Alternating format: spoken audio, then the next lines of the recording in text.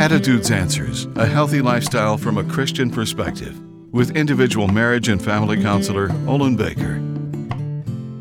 A crisis usually develops where neglect and inattention have played a major role. Neglect of the family may result in children developing unacceptable behavioral patterns.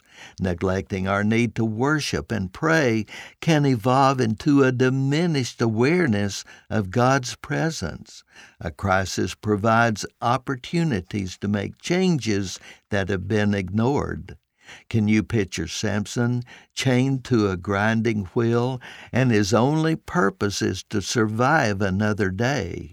He does, however, have the opportunity to change his attitude and thought patterns from an embittered attitude toward God, himself, and his enemy. His choices determine if he benefits from his crisis. Someone noted, God does not send us despair in order to kill us, but to awaken us to a new life.